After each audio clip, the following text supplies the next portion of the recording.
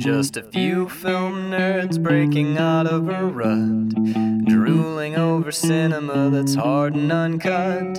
Stick us in your ear, thrill to this month's picks, and come and listen in. We're measuring flicks. Let's just roll with it. Let's just be spontaneous. I like it. Hello, everyone. Welcome to Measuring Flicks. I'm Carl Hartley. I'm Max Peterson. Yeah, I said that real weird. I keep did. saying them like more and more strangely every time I intro I this cannot show. wait to hear what you sound like by season 2. It's going to be like, I won't even be speaking English anymore. and I'll just be like, I'm Max Peterson and I need a drink. Fucking Carl, the show started so well. All right. Today is our second episode of our series called Nick Flicks. Or is it Nick Picks? I think it's Nick Picks. It's Nick Picks. Vamp. It is Nick Picks. I know that for sure because Okay. it's the play on words for dick pics. Correct. Yes. You show me yours and I'll show you mine. We have we have 2 series coming up for our birthday months, which have the word flicks in them. I think it's Carl's Flick Picks. I think you're right. So I confused myself. It's okay. Anywho, so we are doing, it's the second week of Nicolas Cage Appreciation Year. So let's get into the cage. Let's get into Nicolas Cage. Okay, we are doing 1994's Kiss. 5, isn't it? 94 on the back of my DVD case. Oh, IMDb, you liar. IMDb it, because I'm looking at the DVD case right now. Oh, wait, 1994 20th Century Fox, 1995 color. You are correct, sir. Nice. This film was released in 1995, but the copyright is 94. The copyright is 94. Fair enough. So, 1995's Kiss of Death, directed by Barbet Schroeder. Now, It's a remake of like a 1940s. 41. Yeah. The original film is 1941. This blew my fucking mind, Carl, because I ordered the DVD because a couple of the Nick Cage movies were hard to find. This is one of them. Valley Girl is the other. And I looked at the cover of this and I'm like, It's like not a great cover, right? oh, look, it's Mr. CSI himself. It's David Caruso. And then I'm like, holy shit, is that Helen Hunt? And then I'm like, that's Samuel L. Jackson. Mm-hmm. It doesn't even fucking stop there. It sure doesn't. Ving Rhames is in this movie. Nicolas Cage happens to appear briefly in this film. Right. And maybe the most unsung actor in this film, Stanley Tucci. He's so fucking good in this. I love any scene with him eating something or about to eat something. Dude, him and his dogs. Him and them hot dogs. Holy shit. Before we get into the movie. Yes. Weird. This was my pick, so you know I like it. Oh my god! And spoilers. I fucking love this movie. Awesome. Okay, so let's do a little bit of housekeeping. We're gonna try and make this month the month where we tell everybody repeatedly what the show is, in case anyone's using this as their jumping on point. Since we're gaining a little bit of steam, we have 50 subscribers right now. I love that. So, Measuring Flicks is a deep dive film appreciation film. You know what? That's right. Film appreciation conversation. Conversation. Yep. It's an ongoing conversation between Carl and I, where we once a week sit down and watch a movie on a theme. Each month has its own theme. What we're going to do is quarterly, we're going to take all the movies that we've done in that quarter and fucking throw them into Thunderdome. 2 movies enter, 1 movie leaves. And we figure out which movie is the winner for the quarter. And at the end of the year, boom, 4-way fucking shootout, baby. It's going to be awesome. And actually, at the conclusion of this month, we have to do our first. I'm so excited for it, dude. Yes. Okay. 4.5 hour shootout episode. Or it's going to be like 22 minutes. Seconds where we're like, so the searchers? So searchers, all right, that's the episode. But I've got plans for that episode. I mean, we might have to do some film stuff because I'm going to make charts and graphs. I love it. Oh my god. Shit. No, I'm stoked. Okay, so that's what Measuring Flicks is. We're literally measuring films against each other and also just appreciating them in a weird way. One of the hallmarks of our show so far has been films that you might not have seen, films that you might not want to see. No, I'm just kidding. But like the more obscure stuff, the indie stuff that flew under the radar, and strange stuff, kind of like the movie we're watching today. I don't understand how I'd never heard of this movie. Of Kiss of Death, yeah. It's incredible. So that's what Measuring Flicks is. I did want to do a Patreon thing as well. Oh, yes. Right. Shout out to Patreon. So over on patreon.com/Max Peterson, we are doing a Patreon. If you don't know what Patreon is, it's basically a way for people to support the artists that they like in making their art. It's a platform where you pledge a certain amount of money every month, or the way that I've set mine up is per release of paid thing. So if I don't do work for 7 months, you don't pay for stuff.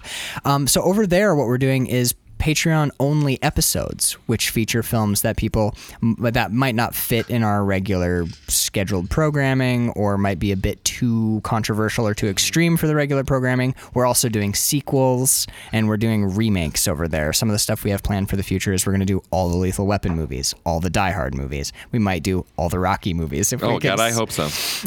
Yeah, you're from over in that neck of the woods. Oh yeah, man. So this, let's see, it's going to be May when people hear this. So there's a good chance that we have our first series up right now, which is the I Spit on Your Grave series of films. So I'm just going to read you the back of the I Spit on Your Grave DVD because it's my fucking favorite description of a film ever. I Spit on Your Grave has been condemned by many as vile, depraved, and degenerate filmmaking. Others hailed it as misunderstood, superb cinema, and the ultimate feminist movie. Now, more than 30 years later, we experience one of the most hated, debated, and divisive movies of all time. As of this recording, we have watched the 2 remakes. Mm-hmm. We're going to watch the other 2. There's a third one, and we're going to watch the 1978 original.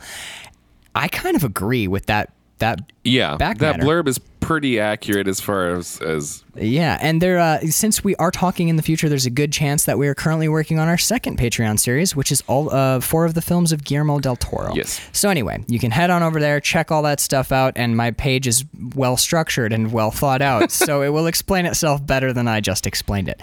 But fuck all that. Let's talk about Nick Cage. Can we? Holy shit, Carl, he's 50 pounds heavier than I've ever seen him, and it's pure muscle. Yeah, he is caught. I mean, he is a dump truck. He is just. How did he get so big? I don't know. His face is even big. I mean, he's thick. I noticed that his like neck and jaw is so muscular that it like pushes his ears out. Mm-hmm. He's fucking huge in this movie. This was my first introduction to Nicolas Cage and Samuel L. Jackson as actors. This was your first Samuel L. Jackson? Yes, my first Samuel L. Jackson movie. Yeah, when I was 95 is the year I graduated. And I was a late bloomer to a lot of like what many people would consider to be like the movies that everyone saw. Right. Like my introduction to Samuel L. Jackson was Pulp Fiction. Okay, I think a lot of people came to him through that or Die Hard with a Vengeance. Exactly. Yep. So this was and David Caruso too. So pretty much young as shit. He's really young, and he's my least favorite part about the movie, but I'll get into that later. And it's for very like superficial reasons. Nothing against like his acting. He does fantastic. I don't like people with red hair. I don't. He's a daywalker, and no. But this movie was a standout for me. Because I watched this the same summer that I watched In the Mouth of Madness. Oh, okay. And I watched this with my best friend from Big Rapids as well. He sort of like directed me towards it, and we watched it together. So a lot of the movies that I picked for our first season of movies come from a very like personal sort of. Not only do I remember the movie and enjoying it, but like. It's kind of like origin. It's like origin story. Yeah, exactly. This is where, as a film lover, this is one of the movies. This is where I came from. This is my history of appreciation in movies. And I remember seeing the preview for this movie, and in the preview for this movie, you have Nicolas Cage bench pressing a stripper. Yeah. And he's counting, and he's like at low numbers either. I think he's pushing. Dad, I'm going for 40. Going for 40, right? Watch. Well, he gets to 38 and he calls to his dad. He calls his dad, I'm going for 40. You know what's fucked up about, or not fucked up, but cool about that scene is I don't think they faked that. I think he legitimately bench pressed a woman. Yeah, because I was looking specifically this time, I'm like, is there wire removal is there not wire? But I think he's actually bench pressing like 108 pounds. She's slim, but still. She's petite, but she's like not, she's fit. Like she's. Right. Yeah. But she's she's staying like fairly rigid, which makes it easier to lift someone, and she is pretty small. Right. But still, he does a lot of reps on screen. I know they cut, so he maybe Right, took but a break, but he's doing still. several in a row in the same shot. Jesus, and he's effortlessly. and it's not even when you do bench press on a bench, your elbows can go below flat. There's actually something called a floor press, which is actually what he's doing, where you lay on the floor, so your elbows can't go lower than flat, so you can't bounce. It's so harder he's like to straight do. pressing this He's woman. legit strong in this movie.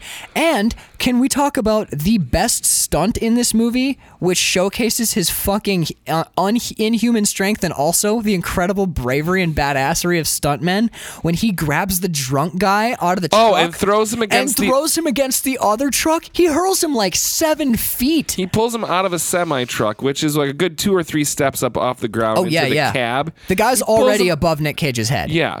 And he Superman throws this dude against another truck. Oh my god, the guy hits the wheel of the other truck and bounces off it and lands on the ground. And there's like blood on his head, and I swear to God, watching that movie, I'm like, I think that's real blood. I think that's real blood. I think that stuntman got fucked up because there's no way they faked that. I'm like, I thought it was a dummy for a second, but then he kicks him. They don't cut away. He kicks him and the guy curls up. I'm like, Jesus Christ. Yep.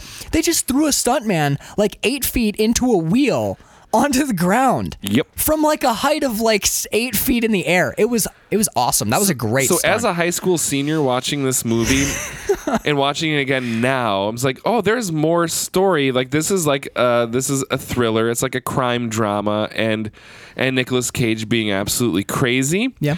But the only reason I liked this movie when I was a senior is to like, can we get to the next crazy scene with Nicolas Cage? Show me Nicolas Cage being again? Fucking crazy and he's the best part of this movie. Yeah, oh God, absolutely. Like, there are a lot of great parts. Like, and there's cool story stuff too. I like the plot, and I think. We'll get into it. The plot's a slow burn. It's like your classic sort of. We'll get into it. I think I like all the performances. I don't think there's really a weak performance in the house.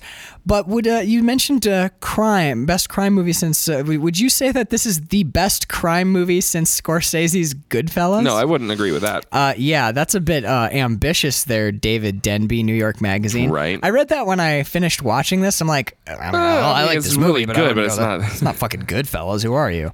But Nick Cage's. I'm glad you picked this because after last week's The Drive Angry, where I slavered all over it, and you were like, "This movie was bullshit." I was physically upset and angry about Drive Angry.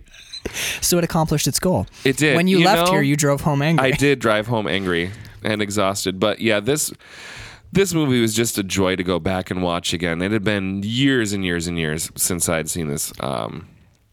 And it's like, so I mentioned David Caruso, and I remember having an issue with him when the first time I watched it in '95. Is he plays a pretty badass character in this? He's a guy that used to work for like the New York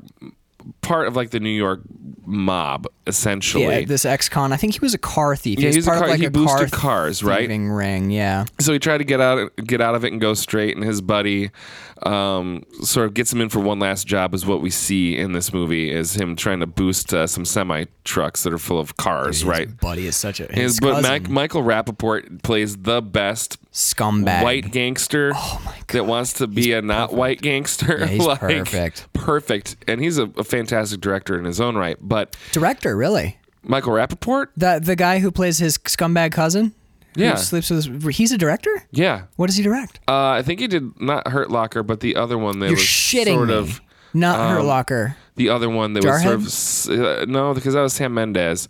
But he did one of those like Middle Eastern like we can look him up at some point. But Lone Survivor kind of thing. But yeah, Michael Sicario, Rappaport is a director. Really? So. Wow, that's good for him. Good on him wearing a lot of hats. That was his performance in this.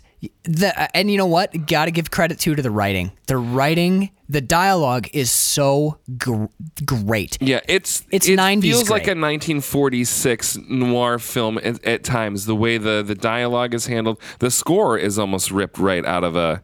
Yeah, the score is great. It's that sort of old Los Angeles feel to it, like in the music. Yeah, that not like kind of jazz, like that kind of like bleak. like Yeah. nihilistic crime like- noir not- jazz. yeah, not detective jazz though. Right, not LA Story Right, or whatever. Right. We're LA not LA Confidential. Right. No, it's not like. It's like the Diet Coke version of that. right? Yeah. So- But it's not Muzak either. It's a good soundtrack.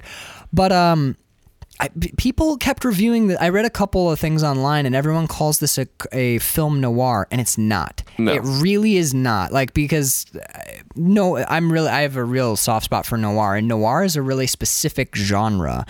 It originated, I don't know if you can tell this by the literal French word that it is. It's taken from French filmmaking style. I must be thinking about somebody that is not Michael Rappaport. Oh, he's not a director? Well, No. then fuck this guy. No, I'm kidding. Screw him with his fat head. When you said The Hurt Locker, I'm like, I would never in a million years have guessed that chode directed the fucking Hurt Locker. No, he directed like an episode of Boston Legal and like something else. Was it a great episode of Boston Legal that took place in Iraq? I think so. Yeah, okay. Well, I mean, good on him then. Well done. Never mind, Michael Rappaport. Your Iraq War Boston Legal episode was just killer. So good. Just stunning. But shit, what was I saying? I don't remember. It doesn't really matter. Moving on. I wrote down my first two notes for this film. I was expecting, because I just watched Drive Angry. Mm-hmm. I just watched a Nicolas Cage movie that wasn't His amazing. strongest performance. Yeah, so I wrote down, my two notes weren't even like performance, blah, blah. I wrote down 90s films aren't dated anymore because this is fashion now. Oh yeah. When we first see Helen Hunt, my thought went, Mom jeans. she is in mom jeans and a t-shirt, but I was like, I was about to critique it in my head, and then I thought back to like the last 10 pop music videos I've seen. And I'm like, oh wait, everybody wears those Everyone's now. wearing Guess jeans That again. is Yeah. what people wear today in 2018. So I'm like, oh cool, this movie's not dated. Yep. And at no point in this film was I like, those are some costumes. I'm like, yeah, all of this looks right to me. Even Nicolas Cage is like weird. I'm like, look, it's The Situation, but with a goatee. With a goatee. It's not even that far fucking off. He literally dresses like Jersey Shore people. You're like, yeah, I believe it. I believe it. And then I wrote down, Jesus Christ, his hair is red. Yeah. Oh, David Caruso. Oh my God. Oh, Does he yeah. Oh, dye it? that's- Because in CSI, he does not, his hair is not like, That's a ginger's version of graying. I think is the ginger gets auburns? less It gingery. auburns up a touch. Because I'm telling you, man, it looks like a fire on his It head. is. It's a fire. Oh, and that was the thing I was saying about, watching his performance back in '95, and he's playing this sort of like a hardened criminal. He's done time. He knows how to do time. When he is being, I bought it too. I don't. So Really? I Okay. feel like David Caruso a lot of times is trying to be the Rottweiler, but he's coming across to me as like an angry Chihuahua. Because he doesn't. For me, I'm nothing against him as an actor. I actually really enjoy like a guilty pleasure is CSI Miami. I think it's like whatever. It's just good procedural bullshit. But I expect, because of the CSI Miami thing, I expect that the intro to this show might have a touch of a little Right. sting at the beginning of it. But no, go ahead. I'm sorry. But I never really bought him as. I just never believed him as like the hardened criminal, or that he could threaten somebody in a way that they would feel physically threatened by him. He didn't take off a pair of sunglasses even one time. in this Not movie. even once. But as far as the physicality thing, I think I want to But touch he's super smart. He is. He knows how to. I mean, he essentially As an gets actor, or Michael. his character in this? His character in Yeah, this. yeah, He's yeah, also yeah. super smart in real life too. Oh, for sure, yeah. But he finds a way when he's in jail to get back at Michael Rappaport by making it seem like he ratted That on was them. amazing. Brilliant, right? That was so good. When I loved that little subplot where Helen Hunt, it's David Caruso's wife, right? right. Helen Hunt plays David Caruso's wife, and what was great about it, he basically goes down he got roped into one last job, goes to jail, and then his scumbag cousin starts making moves on his wife. And you know what? You know what's weird? Nicolas Cage plays a gangster in this movie. He's ostensibly like the bad guy. I liked him throughout because even though his character's like a impulsive He baby, is the muscle, and he's an impulsive baby, but he doesn't. he has a moral compass. Yes. It's fucked up, but he's always true to it. Yep. And he acts consistently. This, I wrote down a couple of times. I have a fair number of notes, but I know Nicolas Cage's mourning for his father in this movie is the most amazing thing I've ever seen on film. which bit? When with you you, go but which go bit? back into the strip club and he's Oh, dancing all okay. awkwardly and crying, and he pushes somebody who's like, "Fuck up, my father just died," And he busts a bottle on his head and then jams his head. He punches him and then slams his head off the bar and then goes back to like that weird headbang. The weird headbang. He's like that he's doing. pogoing. Yeah. He's pogoing and headbanging. But that's how like he's dealing with the loss of his father Right. as this character. I'm like, that is the most brilliant thing I've ever seen. Okay. All right. Let's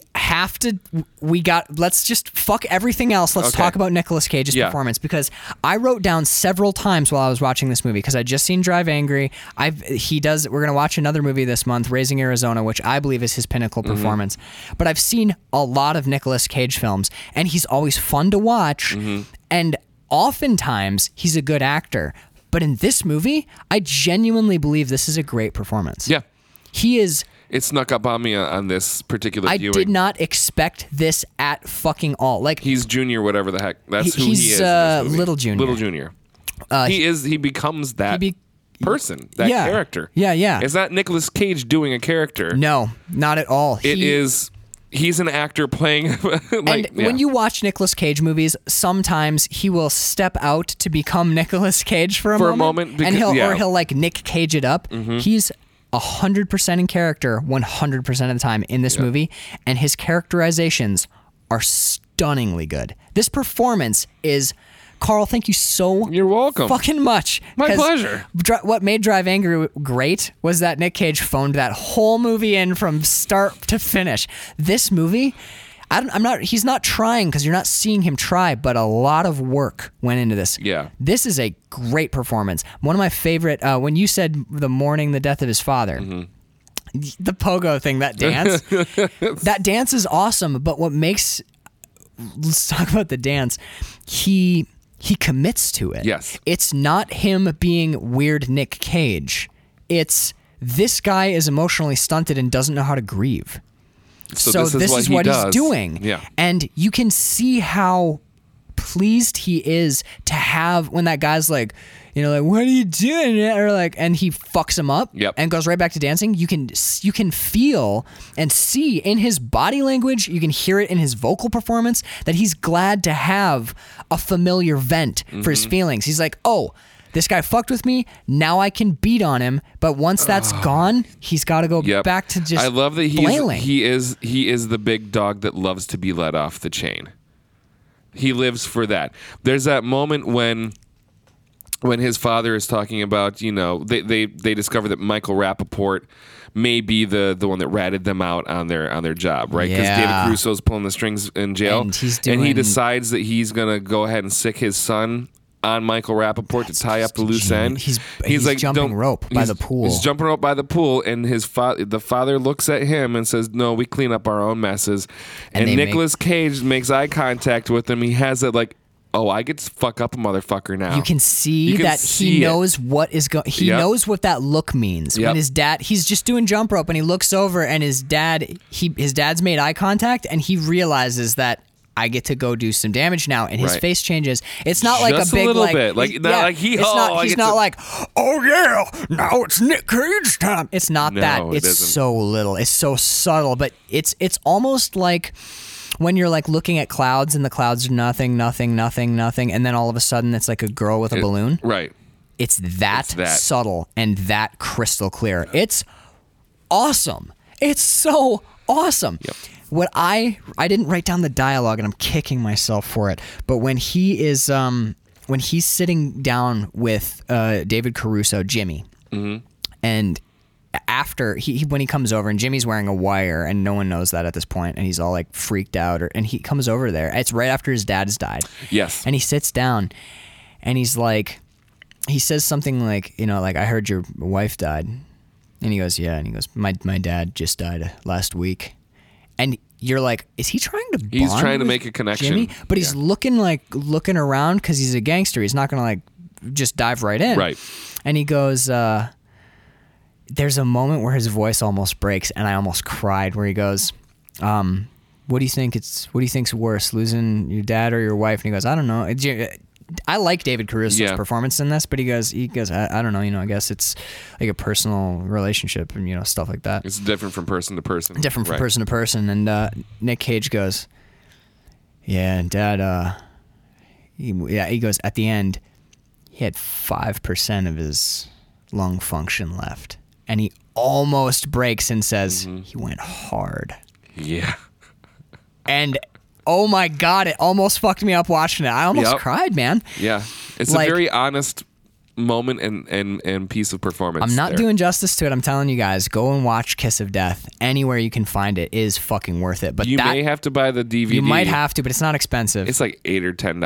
I think I paid like $8 on Amazon, Yeah. and it's worth it. I'll watch this movie again and Yep. again and again. because there is enough nuance. I think in the plot, not just Nick Cage's performance, but it's a solid like. I couldn't keep up. Yeah. Usually when I watch movies, I'm the copious notes guy. That's what I do for the show Mm-hmm. essentially. And I stopped taking notes to just watch. Right. And then by the time I got my pen back down, I'm like, oh shit, there was like 50 little threads I wanted to note. Yeah. This movie is like watch it 3 times, and I swear to you guys, you will never get bored with this movie. Because it's not all like subtle Nick Cage performance. It's fun as fuck. Oh, he is. throws the guy out of... He is the Nick Cage you would want and expect him to be. He's just not playing Nick Cage in this movie. He's playing Little Junior.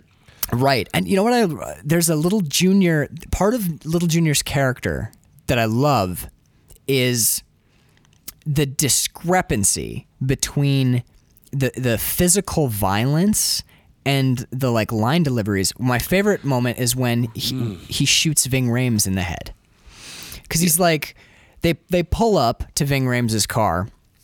He has And- Jimmy go to the driver's side to The talk to passenger him. side. Or passenger side. Sorry, yes. He's like, he goes, go and tell him, ask him if he wants a Rolls. Because basically, Jimmy and Nick are selling stolen cars and Ving Rhames is buying them. He's also buying guns from them. We find out later that Ving Rhames is a Fed.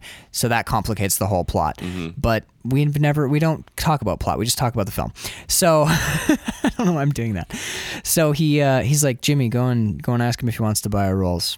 Tell him it's red. And Ving Rhames has said that red is his unlucky color. Right. Which makes what happens in the rest of the scene so fucking awesome. Because you know what he's doing? He's doing that mafia send a message thing. Yep, send a message, but he's not letting any time pass between the message and the delivery of the end. what happens, Yeah. right? So Jimmy walks up and he leans down. And he goes, "Hey, how's it going? What are you doing?" And Ving Rhames is like, "What the fuck you doing here?" And he's like, "I just wanted to know if you." And then blam, blood and shit all over Jimmy. Yep. And we cut to the reverse, and Nick Cage is just standing with a handgun through the window. He just shot Ving Rhames in the back of the head. And he used Jimmy as a distraction on the passenger side so he could sneak over and fucking waste this dude. He left his headlights on bright, too, so Ving Rhames couldn't see him approach. coming. It's such a brutal and surprising scene. And what we've seen of Little Junior in the past is this like, I'm beating you to death. I'm punching on you. Yep. I'm so big and strong and angry. And in this, after he shoots him in the back of the head and starts walking, Jimmy is like, what did you do? Yeah, he's what did you do? freaking out. Yeah. And rather than be like, I did what I had to, rather than What you would expect. Nick Caging it, he goes, what did I do? You mess with the bull, you get the horns. That's what I did. It's it's flat, but it's not like bad acting Not flat. bad acting. It's just, He's like, I did what I had to do. you mess with the bull, you get the horns. It's Next thing. so fucking awesome. The way he delivers Yep. that line, and the way that once the violence is done, he's good. He's good. And the way that the rest of that scene plays out is he drops Jimmy off at the strip club. The drive home, though, you got to hit that drive home. detail on Oh, the the drive home. with the metal. That's Oh, he doesn't like dude, the taste that's of metal best in his mouth. fucking line in the Yeah. movie. Yeah. They're driving, Yeah. and David Caruso is covered in blood. He's soaked in And Ving still kind Rhames' of brains freaking and out, like too. shaking, and they're just driving. And Nick Cage goes, I can't stand the taste of metal in my mouth. It makes me gag. I got to use plastic silverware and stuff. That's it. That's it. And then they roll up to the club. Yeah, and he drops Jimmy off, who's still covered in Ving blood. Rhames' blood. And Nick Cage looks at Jimmy and says, maybe we should get together sometime. I don't know, maybe like hang out, talk about life and shit. And then drives away. Well, he says, he says he gives him like an order because at this point he's kind of like his crime the boss. boss. Yeah. So he goes, tomorrow, fuck the cars, just come by the club. I feel like you and me should have a conversation about life and shit. But before that, he says, I never. It's weird because he's like a child. Yeah, he really is. When Jimmy gets out of the car at first, Lil Junior he seems so childlike because he says, I never told nobody about the metal before. Mm-hmm. And it's crazy what Nick Cage manages to do in like 30 seconds in that scene. He goes from like childlike to like crime boss where he's like, tomorrow just fuck the cars, and you're like, okay, he's a crime boss, and then he turns into like weird, somewhat vulnerable. It's like he's looking for a real friend but doesn't want to be vulnerable, but then is vulnerable. It's nuts because how good it is. Yeah, there's so many layers happening in this performance, and I confess, I thought that Raising Arizona was like a weird fluke. Right. Oh yeah, it's easy to think that. I'd seen lots of I've seen I feel like that with the Coen brothers. Ghostbusters. Oh, that Raising Arizona is a fluke. Ooh, we're gonna get into this. That's gonna get meaty end later, of the month. isn't it? Yeah. End of the month. But yeah. So like, I didn't know that he was capable of this. I mean, I knew because I'd seen Raising Arizona, but seeing this just cemented it. This is truly layered and nuanced acting, and I'm like, what in the fuck? Nick, well, have you seen not Moonlighting, but Moonstruck with Cher and Nicolas Cage? No. Yeah, watch that. Okay. If you want to, we'll save that for season 2's Nicolas Cage months. Yeah, we're gonna do this forever. Just Nick Cage. Just all Nick Cage every time. Oh my god. If you are a Patreon subscriber and you've heard season 0, particularly our Bronson episode, which is really just one of the best we ever did. It's our first one, our too. Our first one. That Bronson episode is so goddamn good.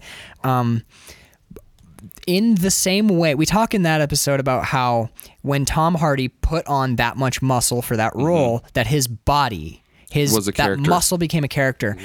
Nick Cage is not Tom Hardy big in this, but his muscle in this movie, the mass of him in this film, definitely I would call a character because his size, his physical size. I'm used to seeing Nick Cage skinny. He's almost always like stick thin, and he's fucking big in this movie.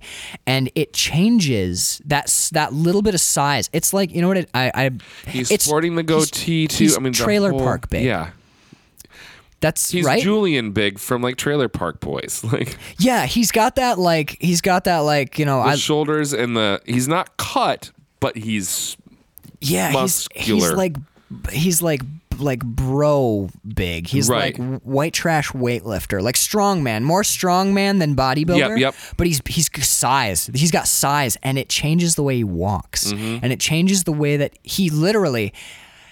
It's a performance thing. He uses his body. He's aware of how big he is, and he'll angle up on people. Yep. And the way that he moves is surprisingly graceful. He's got swagger when he needs swagger. When he's around people, when he's with his entourage, he like leads with his hips. But when he's getting ready for violence, it's all shoulders, and his center of gravity lowers and his shoulders come forward. It's fucking amazing. It's so good, Carl. I can't say enough, man. It's just amazing. I'm so tickled that you enjoyed this movie as much as you did. What did you? His costumes. The white track pants and white wife beaters and the like. Well, I wrote down wearing an all white outfit to a bloody beat to death like that. Shame. Shame on you, sir. And it's after Labor Day. I know, what the fuck. But he throws on. Oh my god. He throws on the Gordon's Fisherman. And he draws the blinds. He throws on his fisherman's outfit and he plays. What the? Oh my god! Bring the Noise. Bring the Noise or something on his sweet CD boombox, which he gets blood all over, and that's what upsets him most. Is there's blood all over my. I just bought this thing. Beats a man to death. He's upset because his blood is on his portable CD player.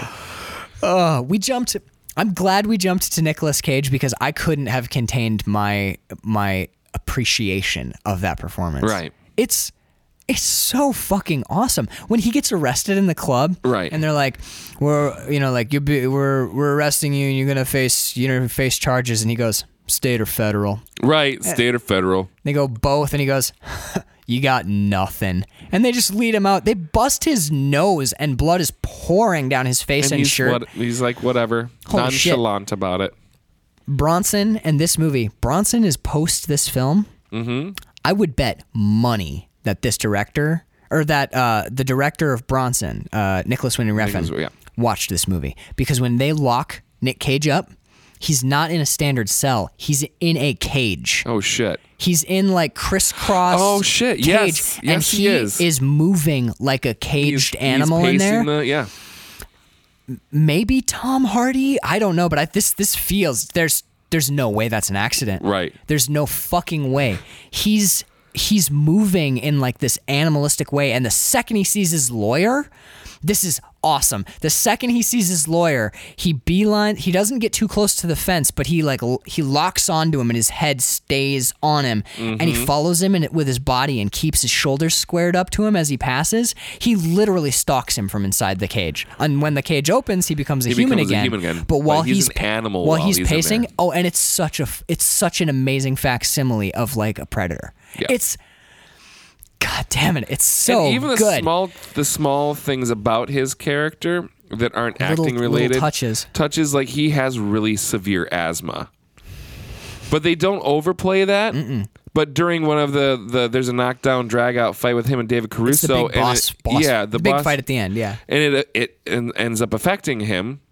But it's not like one of those things where like, oh yeah, well it's the paying off for the knowing about it. It feels natural and not like it's not a setup and payoff. It's just a thing. It's just a thing. It's just a thing that his character father died from having lung issues. Oh, like God damn it! That when he's talking about his father dying and he's like, do you know what it's like to have asthma? It's like breathing through a flattened straw. This thing.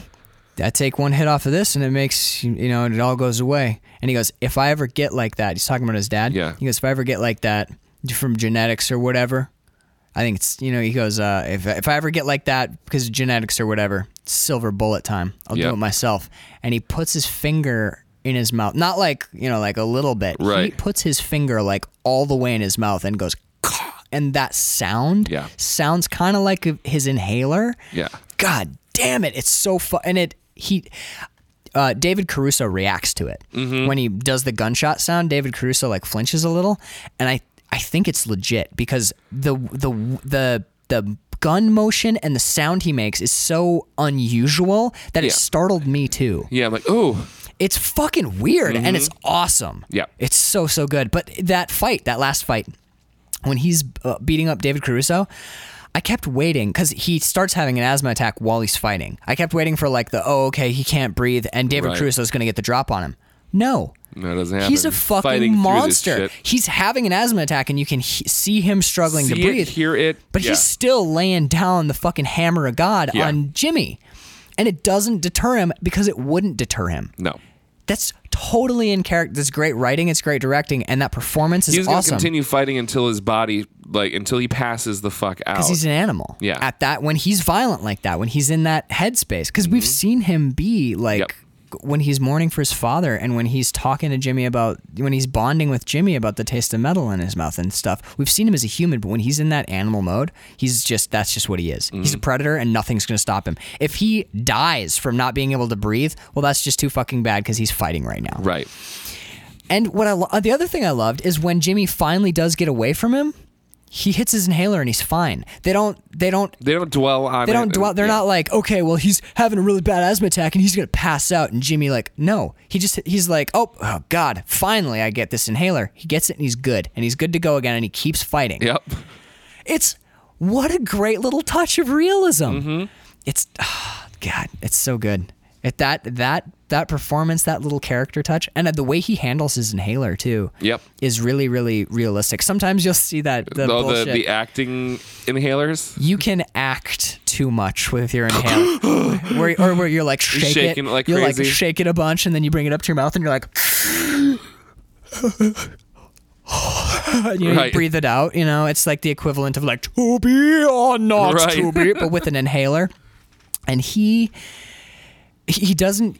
He uses it like he's not thinking about it. Yep. He's just like, all right, I'm having a little trouble breathing. And he pulls it out. He'll keep looking at people. He's looking around while he's doing it. He doesn't shake the fuck out of it. No, he just pulls it out of his pocket. He pulls it out. There's a bit in the beginning when he grabs Jimmy's shit cousin by the neck, and Jimmy grabs his hand like, whoa, let go of my cousin. And Nicolas Cage, without even looking at him, says, remove the fucking hand. Yeah. And Jimmy takes his hand off.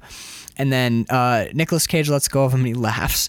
And he's like looking around at people and he looks over at Jim and he's got his inhaler out, which you'd think there's a couple ways you could play it. He could be ashamed of it like it's a weakness, but he doesn't. It's just something he needs. Right. He pulls it out and he's looking at Jim and he says something, takes a hit and off his inhaler and then like exhales the inhaler hit while delivering a line. It's totally natural. He's not like, audience. This is something he's had to do his entire life.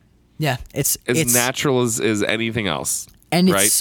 It would be so easy to turn that into a bit of business. Into a moment or to a bit of business. Right. Like actors are always looking for that bit of business. Oh that bit my of business. God. Because I don't know what it is, but actors, myself and yourself, I'm sure included, me, yeah. it's so hard to just sit still and say lines. Well, you saw Midsummer Night's Dream, right? So I had to carry a scroll. I was so happy for that scroll that I got to keep it for a whole scene because it was something that I could play with. I didn't have to worry about what my hands were doing because I had a thing that I could play with. That's a big thing too. And it can be a crutch, and that inhaler could have been often a crutch, right? But when the audience is looking at you and you're just standing listening to dialogue, you are not interesting. Right. And people aren't always interesting, so that's a hallmark of a good performance is being able to just stand and listen. But if you got a scroll in your hands, you can twist it. Yep, or you can fiddle with the you band. Can fiddle with it, yeah. You're doing something. Yeah. You feel like it helps keep you in the moment too. Because if you're just standing, you're you start connected to something. You start to think about shit, and you're like, I wonder if the audience is digging this, and you get out of the moment. But if you're fucking with the scroll, or if you're shaking your inhaler, right. or if you're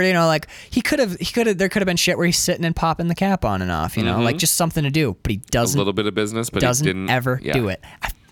It's a truly masterful performance, and it reminds you why Nicolas Cage has gotten so much work lately. It's because he says yes to everything because he has to, and that's an unfortunate Yeah. bit of business too, but whatever. I don't know the man's business. Right. I just find it sad because I'm a huge fan of Nicolas Cage. Always have been, always will be.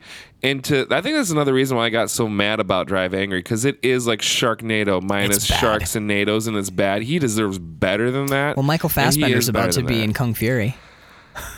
The full-length movie. I kind of am looking forward to that, actually. But it's just they got like a lot of people in that movie. I feel like actors like Nick Cage, like sort of what happened with Robert Downey Jr., right? Like he had a great, fantastic career as a young actor, and then he got himself into some fucking trouble. Chaplin, Less Than Zero. Yeah, right. And then he got into drugs after Natural Born Killers, right? So. And then he was like blacklisted by Hollywood for a long time. Notoriously impossible to work with. Yeah, for over a decade. And then through like the Marvel Cinematic Universe. Kiss Kiss Bang Bang. Kiss Kiss Bang Bang. Thank you. With Val Kilmer. That is that's an amazing we should be watching movie. that one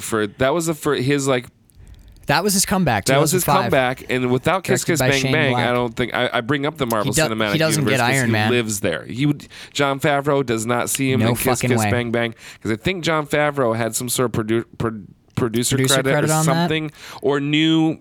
Like they're not maybe directly connected to, but there's some connection there. Well, and that movie is really underappreciated. You don't hear about it a lot. It's kind of like Lucky Number 11 and shit like that. Like there's a lot of really interesting movies. Which is another fucking awesome movie. Yeah. People, when I mention Lucky Number 11, and occasionally you'll meet people who are like, I think I saw it, I don't know.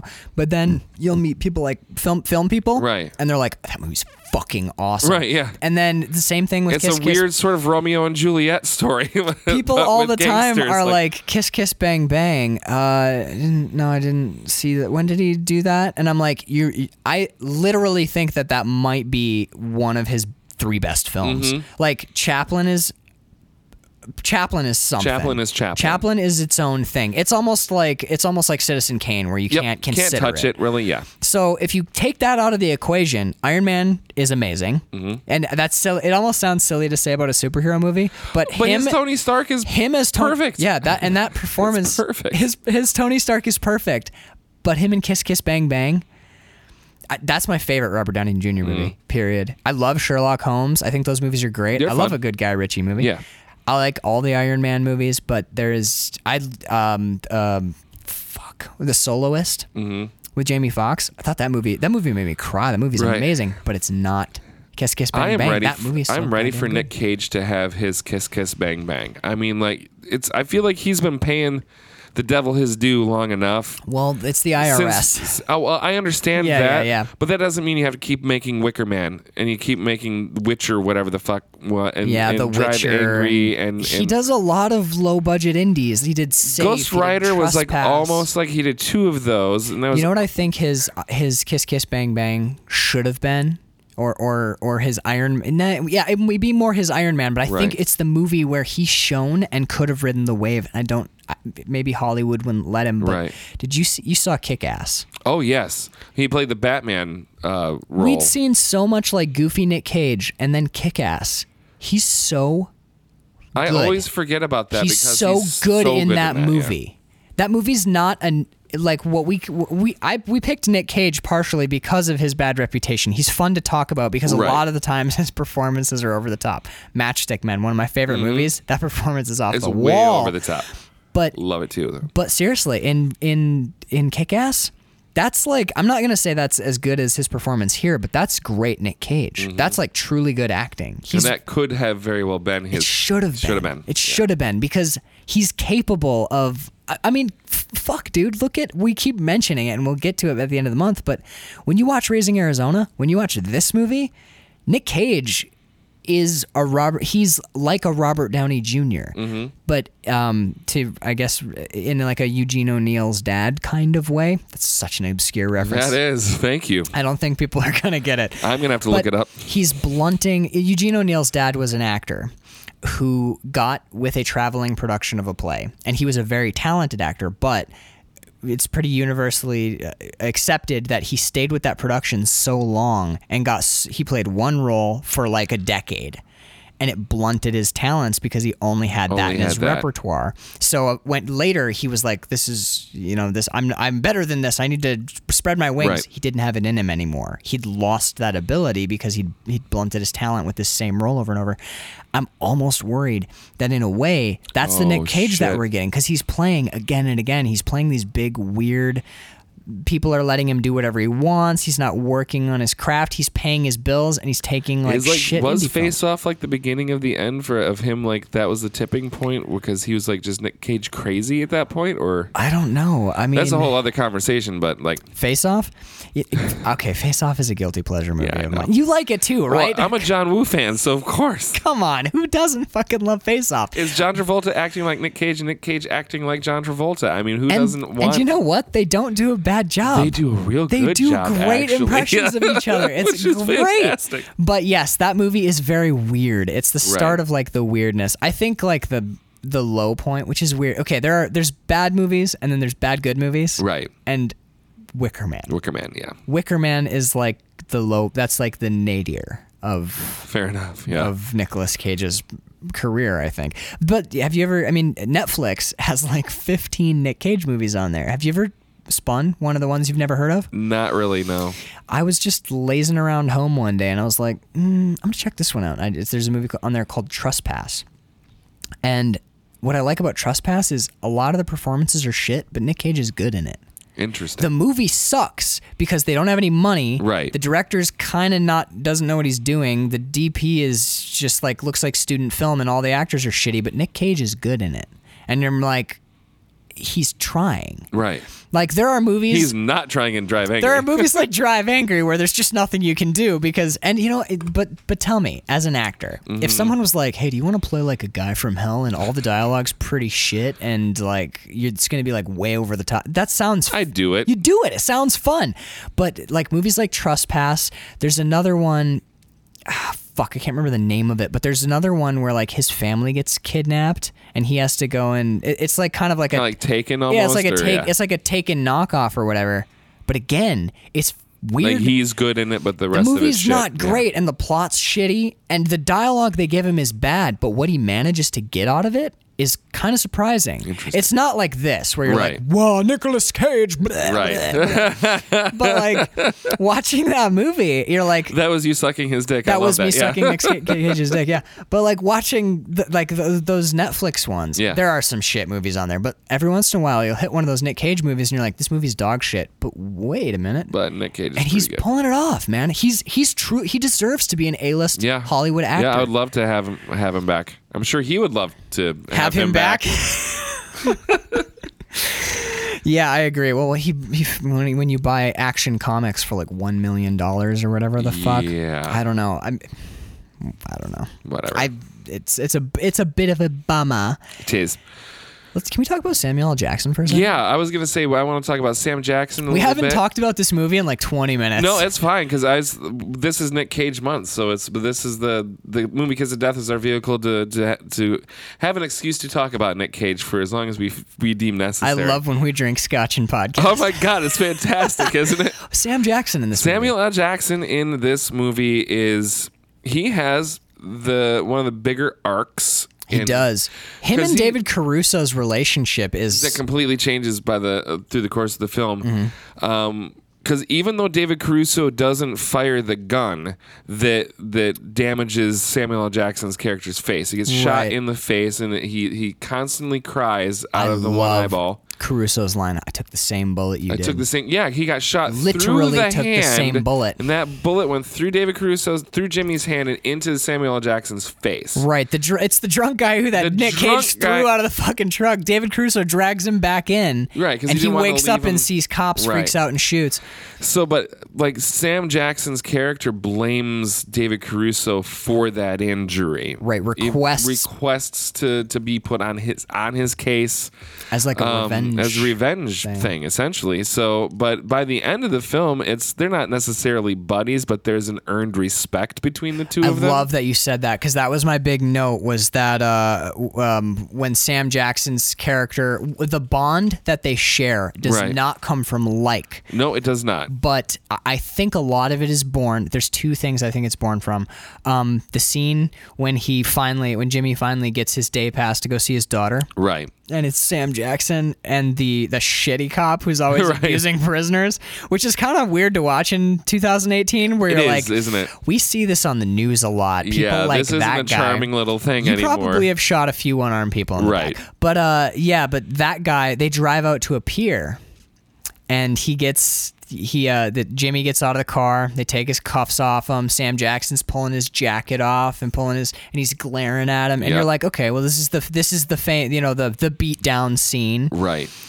And I love this scene because Samuel L. Jackson, he says he can't stop crying.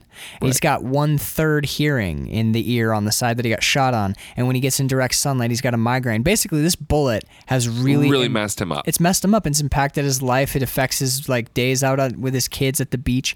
So this is the scene where he's gonna beat the shit out of the guy that he deems responsible. And Jimmy stands there and he gets punched in the face, and he shakes it off, and then he takes like 3 or 4 hard hits to the stomach, which are weird punches. Those Right, are the yeah. weirdest flailing punches I've ever seen. Flailing haymakers from the undercut. But he goes to the ground and he gets up and he puts his hands behind his back, and Sam Jackson raises his fist, and I specifically noted David Caruso's flinch acting is awesome. Yeah. Because he doesn't, it's not like a stupid flinch. No, it's like a cringe. Yep. It's like there's a little bit of a twitch and his eye closes like he's bracing for impact, and it's amazing.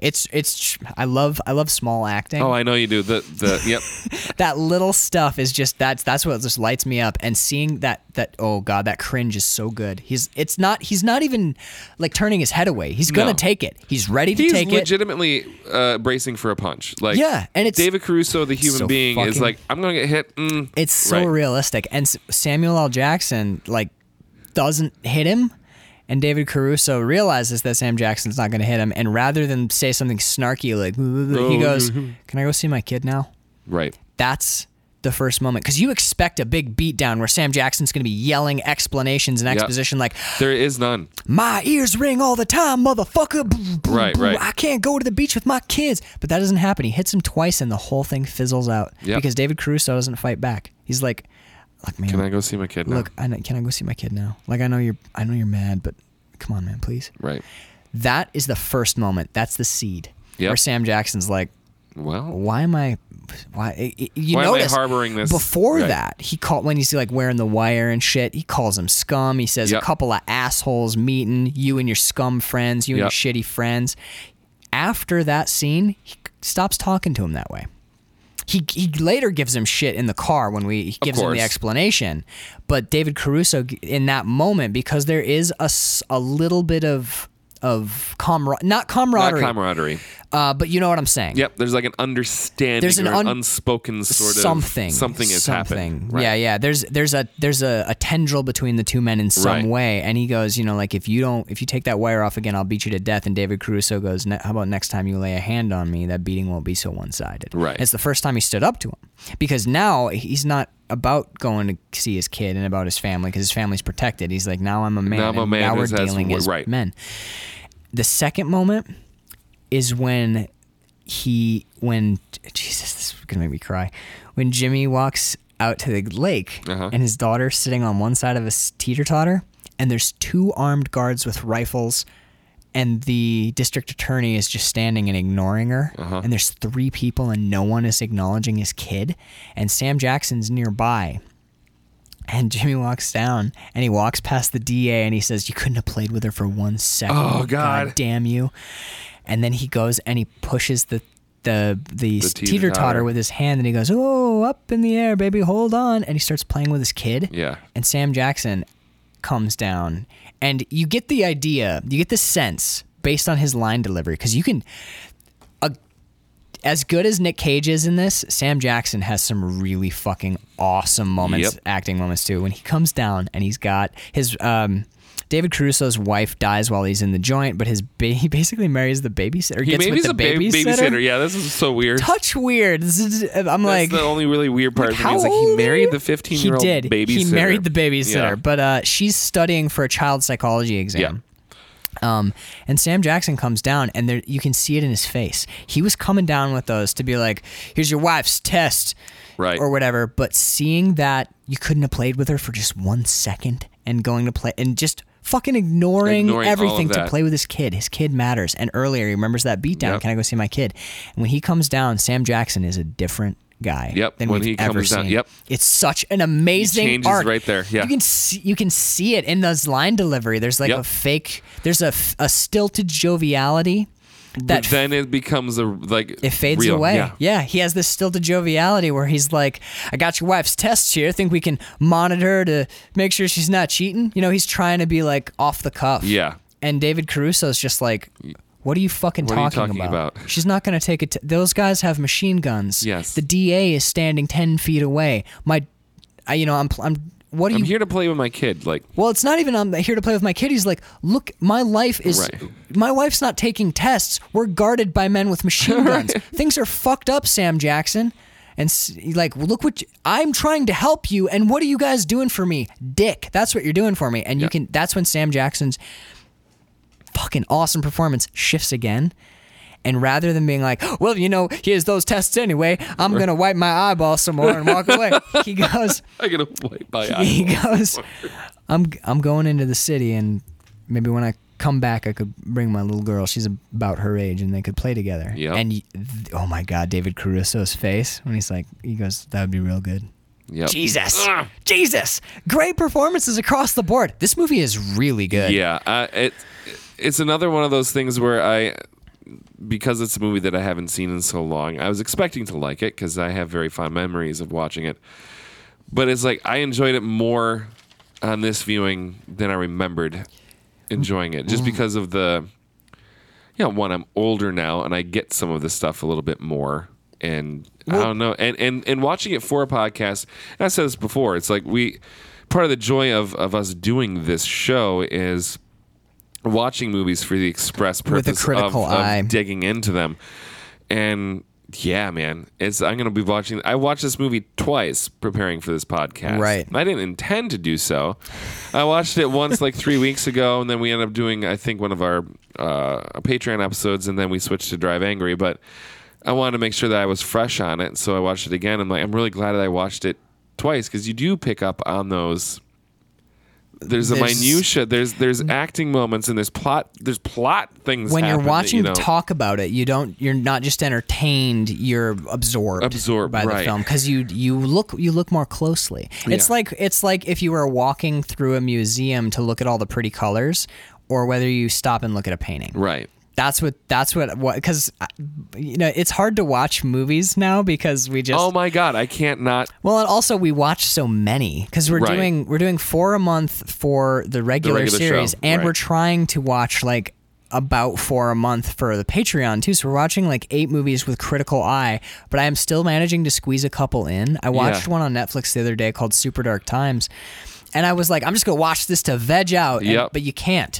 You can't anymore. Once your brain is wired. I'm wired to like watch movies critically now. And I did it with like watching cartoons and like episodes of Pokemon. Now I'm like, you can't just, so that Charmander. You did. I felt that there was more when he said Charmander. There was something lacking, a bit of a flat performance. I wanted another take. The writing was pretty weak. I noticed it was an episode of TV. Bird and I were watching Star Trek the other day. Next Generation. We're working our way through it. It's fucking killer. I love TNG. And I reached for my pen. We were sitting there. It's like some episode where Data makes another android like himself, and it's his child. And I was like, the fucking social implications of this episode are amazing. You reach for your pen. I tuck my pen. Anytime I'm sitting, because I never know where, I don't always have pockets, I tuck it in my collar, like up by my neck, so that I can just reach and grab it. And I reached for my pen, and I was like, where's my fucking pen? And I looked down to see if it was on my notebook, and I'm like, no, there's it's no notebook. 11 o'clock, I'm just watching TV with my wife. Like, what? What shit. True story. This is not Nicolas Cage's only movie about car thieves.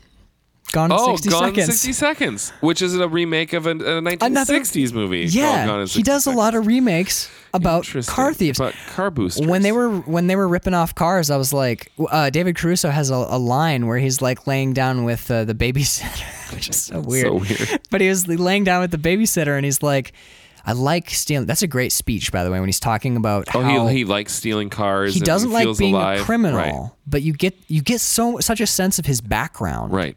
Where like he always felt like shit and he never felt like anything, and stealing cars made him feel good. It made him feel good about himself, but he realized something he was really good at. Yeah, and he realizes that it's all hollow because he's like, it didn't mean anything because when I got caught, and when you go inside and do time, that's real. And you're like, oh shit. It's a great speech, but one of the aspects of it is like, there wasn't a model of car that I couldn't Jimmy wire and get on the road in 90 seconds. I'm like, Nick Cage can do it in 60.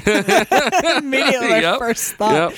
And then like, because I loved this movie, but for like 10 seconds, I was like, I want to watch Gone in 60 Seconds. Yeah. That's a great movie. Yeah. That's a lot of fun. This was Nicolas Cage's, this was his time. Yep. Was the 90s. Because that's Gone in 60 Seconds, too. It's like 99. If it's 2000, it might be like 2000. It's really early 2000 or late 90s, but like... Yeah, Robert Duvall. I mean, that's an awesome flick. And that's a Jerry Bruckheimer, too, I think. Jerry Bruckheimer does not always knock things out of the park, I must say. That's another I know episode. He's your favorite director, right? Excuse me? Is he? No? Oh my God. That's a fist fight right there. Who's your favorite director? Can you let me punch you once? Who's your favorite director? Steven Spielberg. What? Followed closely by Who did Time Bandits? Who did Time Bandits? Yeah. I'll give you a guess. He was in Monty Python. Is Time Bandits not your favorite movie? Time Bandits is Butch Cassidy and the Sundance. Who the fuck am I? Somebody Terry I know. Gilliam is my second favorite. Oh, that's what I'm thinking of. Terry Gilliam is your second favorite director, and Time Bandits is Mike Ruteki's favorite movie. Hi, Mike. If you're listening, you're probably not. I do love Time Bandits, though. Okay, yeah. I used to hang out with this guy, and we'd talk movies all the time, and he'd always wrap it back to Time Bandits. And I'm like, what the fuck is your obsession with this movie? He's like, Time Bandits is the best movie ever made. I'm like, I'm going to disagree with you strongly. I'm glad you like it, but what are you talking about? What the fuck?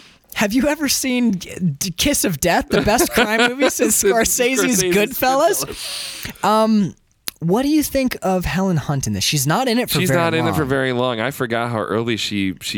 I was stunned. She's on the cover and she's like top billed in the front she credits. Dies in the first 15 minutes of this movie, maybe 20. Her arc is really weird, and I was really impressed by how much her arc is going from not drinking a Rolling Rock to drinking a Rolling Rock. A whole Rolling Rock. Right. She drinks like that. Like 9/10 almost of that beer. the wrestlers, the Rolling Rock. She could have wrestled. We don't know. We don't know. If we'd been watching her, no, she like drinks like 9/10 of that beer, but she does it in like 10 seconds, like less than. I love how they show that she drank the beer, which is just it's all over her lips. It's all over her face, and she has like, to like. You're the worst beer drinker I've ever seen. You need a straw. Someone get this girl a straw. But no, she's the vodka. That was heartbreaking for me. Yeah, when she's drinking up the vodka. Well, when he orders a vodka and then walks away, and she has a glass. Pours more. Well, I think because we don't hear what she orders, but she has the same glass, so you think maybe she ordered some vodka, and then we have a long shot, and it's basically a reverse because some characters are talking about her, and they look across the bar. This is actually a really awesome moment because there's a lot of different performances happening. She picks up his vodka and pours it in the glass. And I can't remember his name, but Scumbag is talking to Junior, the big mafia boss, the mob boss who's Little Junior's dad.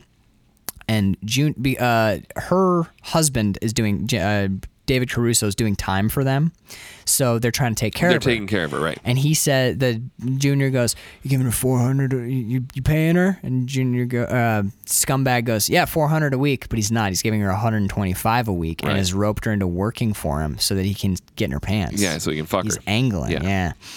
So you get this. It's weird how much you are horrified by what the mobsters are doing, but you have a weird respect because they're taking care of. They're following their principles, which aren't your principles, but they're following them. Yeah.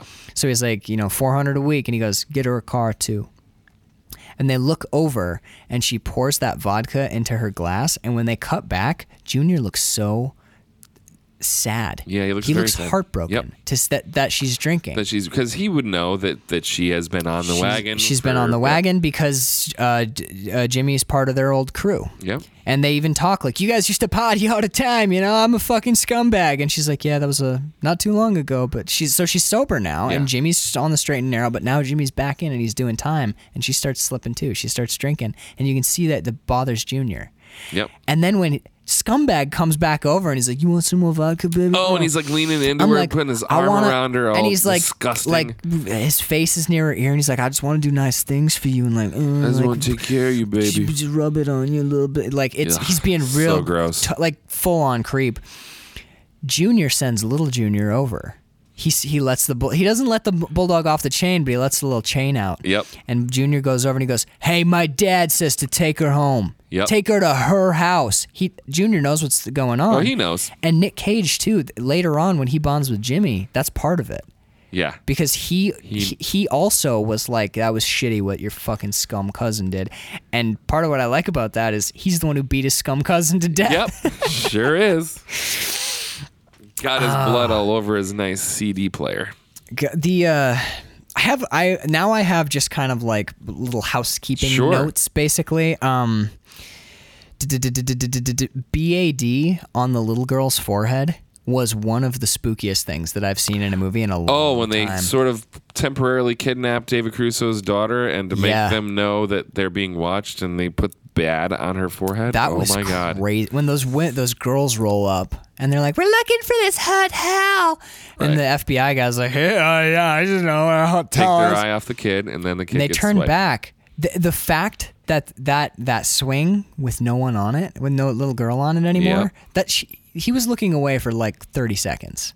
And they are surrounded. There's a house on one side, there's a road, there's the FBI guy, and then there's she's just gone from in the middle of all this. It's such a daring snatch that you're just like, Jesus. And then when David Caruso they go running in the woods, and they're like, he's screaming her name. He does some weird acting there, like some weird, like, my bones are all weird. He's walking all funny, and I'm just like, I don't know about this David Caruso. Bones are all funny. He's like, they're rubber bones. He's like, where's my girl? I don't know. I'm trying to discriminate. My hair's so red. But he finds her teddy bear. And then he, like, sees a log and hears something and looks over the log, and she's like... she's sitting. She's, like kind of kneeling and leaning against it. And she's like, I want my mommy, who's dead, which is real rough. And then she turns, and you see in red on her forehead, BAD. The acronym thing is, Nick Cage says earlier in the movie, he's like, you know what an acronym is? I love that bit. Oh, he's always trying to find out. You need to find your acronym. And he's like, what about FAB, fucked at birth? No. It's too negative. Dude, he's so good in this fucking movie. But his acronym that for himself is BAD. BAD. It's balls, attitude, direction. And he says basically, like, you know, help you focus your goals and move forward. And that acronym is on that. It looks like blood. It's probably not, but like on her forehead. That's a little girl, and somebody wrote that acronym on her forehead and was like, if you wipe that off, I'll kill your dad. Because why wouldn't she? It fucked with me, dude. Like, when she turns, it's spooky. Think about that. No one's around. An adult and a 3 or 4-year-old girl alone in the woods, and he's writing on her forehead. That's fucked up, man. That's spooky as shit. I loved that. That's a great scene. Mm-hmm. That scene is amazing. And then, little note, when they're driving, when the witness protection people, I do this in the mic a lot, by the way, that I've noticed when I listen back, and it drives me fucking nuts. But when they're driving with the witness protection people, and that guy, he's like, you know, like, where are you taking us now? And the guy turns back and goes, we can't stay in one place too long. It's not smart. The black guy who's driving with Samuel L. Jackson. I know. Well, now you're going to notice it. I think that guy is the bartender from Pulp Fiction. I'm like 99% sure. It looks exactly like him, and he sounds like him too. Sells him a pack of red apples? Yes. The guy who's like, my name's Paul, and this is between y'all. Why you fucking ask me about it then? Right. I think that bartender is that guy. I'll have to look at that. I'm pretty sure. I know. This is take it to the IMDb, and we're not going to do it on air, so listeners, if you're curious, go find out, you fucking lazy bastards. No, I'm just kidding. We love you. Please, God, give us money. My last note is, I think David Caruso killed a guy in this movie. When... Like, David Caruso actually killed a person? I think he killed a fucking stunt double, dude. It's the most brutal thing I've ever seen. When he walks into the bar at the end, when he's going to go confront Nick Cage's character, there's that, he walks in and he's got a gun like in his waistband, but there's that first guy who turns and is like, hey, David Caruso like flat palms him in under the chin, and that dude's head snaps back. He shoves him with two hands. He goes whack. It looks like he was meaning to push him with both hands at the same time, but that front hand hits under his chin, and that dude's head like snaps back and around in such a way, and he hits the ground too. That guy goes down. He timbers pretty aggressively. I watched it twice. I'm not kidding. I saw it and I was like, Jesus Christ, because I thought David Caruso just killed a person. Well, I thought like, oh, that was really good. You know, it's like one of the most notoriously difficult things to fake is stage violence, because you don't want to hurt your coworkers. But you also want to sell it. You want to sell it. So I'm like, damn, that was good stage violence. And then I went back and watched it, and I'm like, David Caruso just fucked that dude up. That dude. Like, that dude is damaged physically from what David Caruso just did to him. His career in film is over because David Caruso. He's paralyzed. Fucking gingers, man. David Caruso just paralyzed that fucking guy. It's insane how hard that dude's head snaps back. You can see like his vertebrae spreading. You're like, Jesus. And then he walks over to Nick Cage, and you're like, Nick, seriously, don't fuck with this guy, man. He just killed an actor to sell a scene. He killed Bob. Bob, you know, the guy from the friendly one at Craft Services who always asks you how your day's going. David Caruso just killed him. It's intense, man. It's super intente. I just like dramatically threw my notebook I saw on that. the floor. I guess you're done with your notes, sir. Chuck them on the floor. I mean, I'm sure I've got other shit written, but I'm like, I'm done. And I am done with you. I don't think I have anything else. I don't have We any. didn't talk at all about Tucci. Stanley Tucci? Stanley, the man, well, the Tucci Tucherton. he plays the DA. and he eats a mean hot dog, man. He really does. There's a Stanley Tucci is just fantastic in everything that he is in, and even some like this What's is the not most recent thing that you've seen him in? wow. I don't. Well, Is it- Midsummer Night's Dream, but that wasn't recent. I just recently rewatched it. 'cause I he plays recognize him Puck, from but- something. Does he play? Is he in? He's not the guy from Sherlock Holmes, is he? He's not the. No, bad that guy? is someone else. I always think of The Terminal because that's one of my They favorite look really performances of similar, his. though. No, they do. He's not the mayor from Gotham either. No, he is I mean, not. not Gotham. The mayor from the Batman movies, the Chris Nolan Batman movies. No. Look this up, and I will vamp because All right, Stanley vamp, 'cause I'm gonna Tucci. look up He Stanley looks Tucci. so familiar, and in this movie, he plays DA. Like He plays the. there's two kinds of DAs. There's like nice guy DA, and then there's scum guy DA. Right. And He's a mix of both. in Almost. a way, but he does scummy DA so well because the scene I come back to is when David Caruso the DA is in the chaplain's office. You got something? When he's in the chaplain's office and he walks in and there's Stanley Tucci and Sam Jackson and the shitty cop who's always abusing prisoners. He played Merlin in Transformers: The Last Night. Nothing. Got nothing. Nope. Don't care. Haven't seen it. Hold on, wait for it. The Hunger Games. Oh, he's Caesar Flickerman in The Hunger Games. Didn't see the Hunger Games. Okay. Too modern for me. Not into that. Let me see. Oh, the Hunger Games Mockingjay Part 1. That's more Hunger Games. Didn't see it. Okay. Nope. Transformers Didn't see Age it. of Extinction. Didn't see any Transformers movies because they're garbage. Muppets Most Wanted. Now that I also didn't see. Keep he going. plays Ivan the Guard. In that movie, Yes. which I didn't see. Moving on. And Percy Jackson's Sea of Monsters. Nope. Mr. Did D not is who see he it. plays.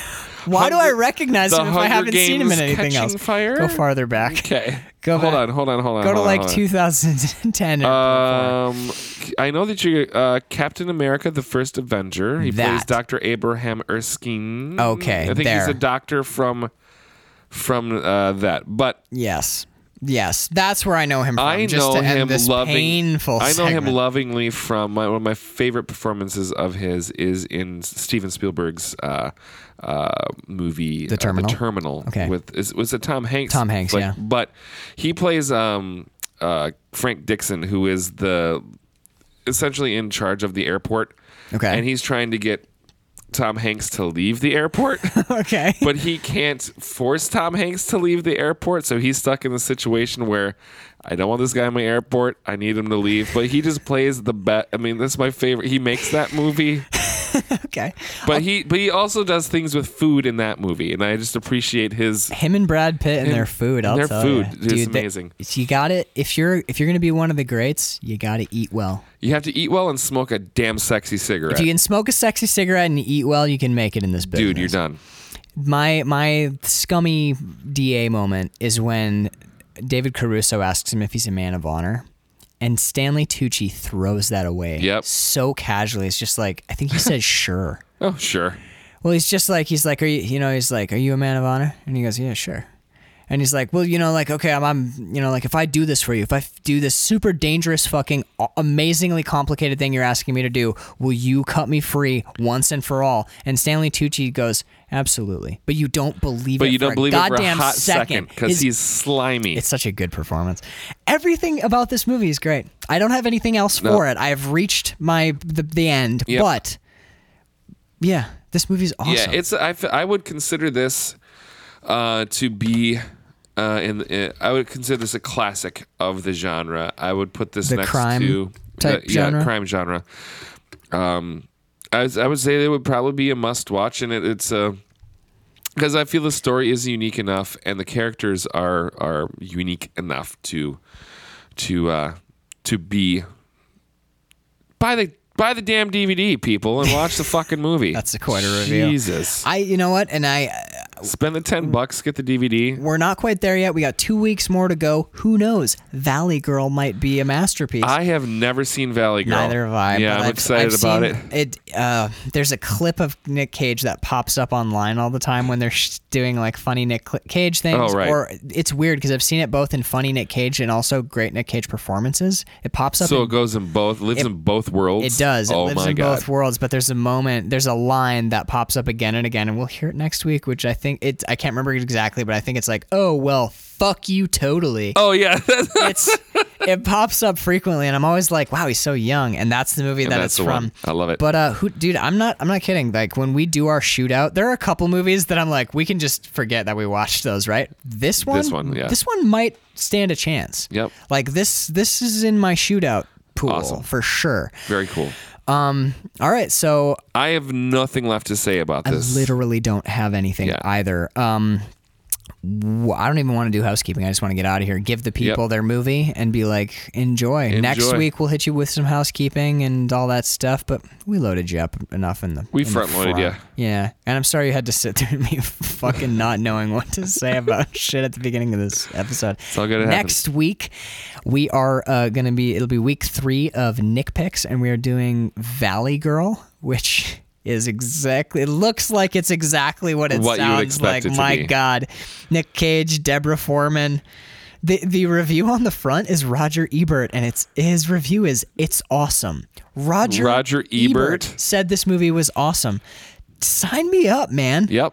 Sign me the fuck up. I can't wait. I can't wait either. We're going to round out our Nick Cage episodes with... You have an outro to come up with, you dick. Shit! I was going to fucking write this down, too. Every single week, sir. Jesus. I was good at this at one time. You were? I was snappy. It was the Westerns. I didn't mean to put a question mark. You were? You were? Well, during Westerns month, man. We were riding into the sunset. I was putting on our boots and spurs. I'm vamping for time. Yeah, I know you were. Tell. Okay, well, this movie, Kiss of Death, Nick Cage. My last week's sign off was so shitty too. It was terrible. I did the ABCs, but it was... Oh, don't do that again. No, it was bad. It was just bad, and I hated it. Everything about it, and I wanted to die. And you know what? If I ever do a sign off that bad again, silver bullet time.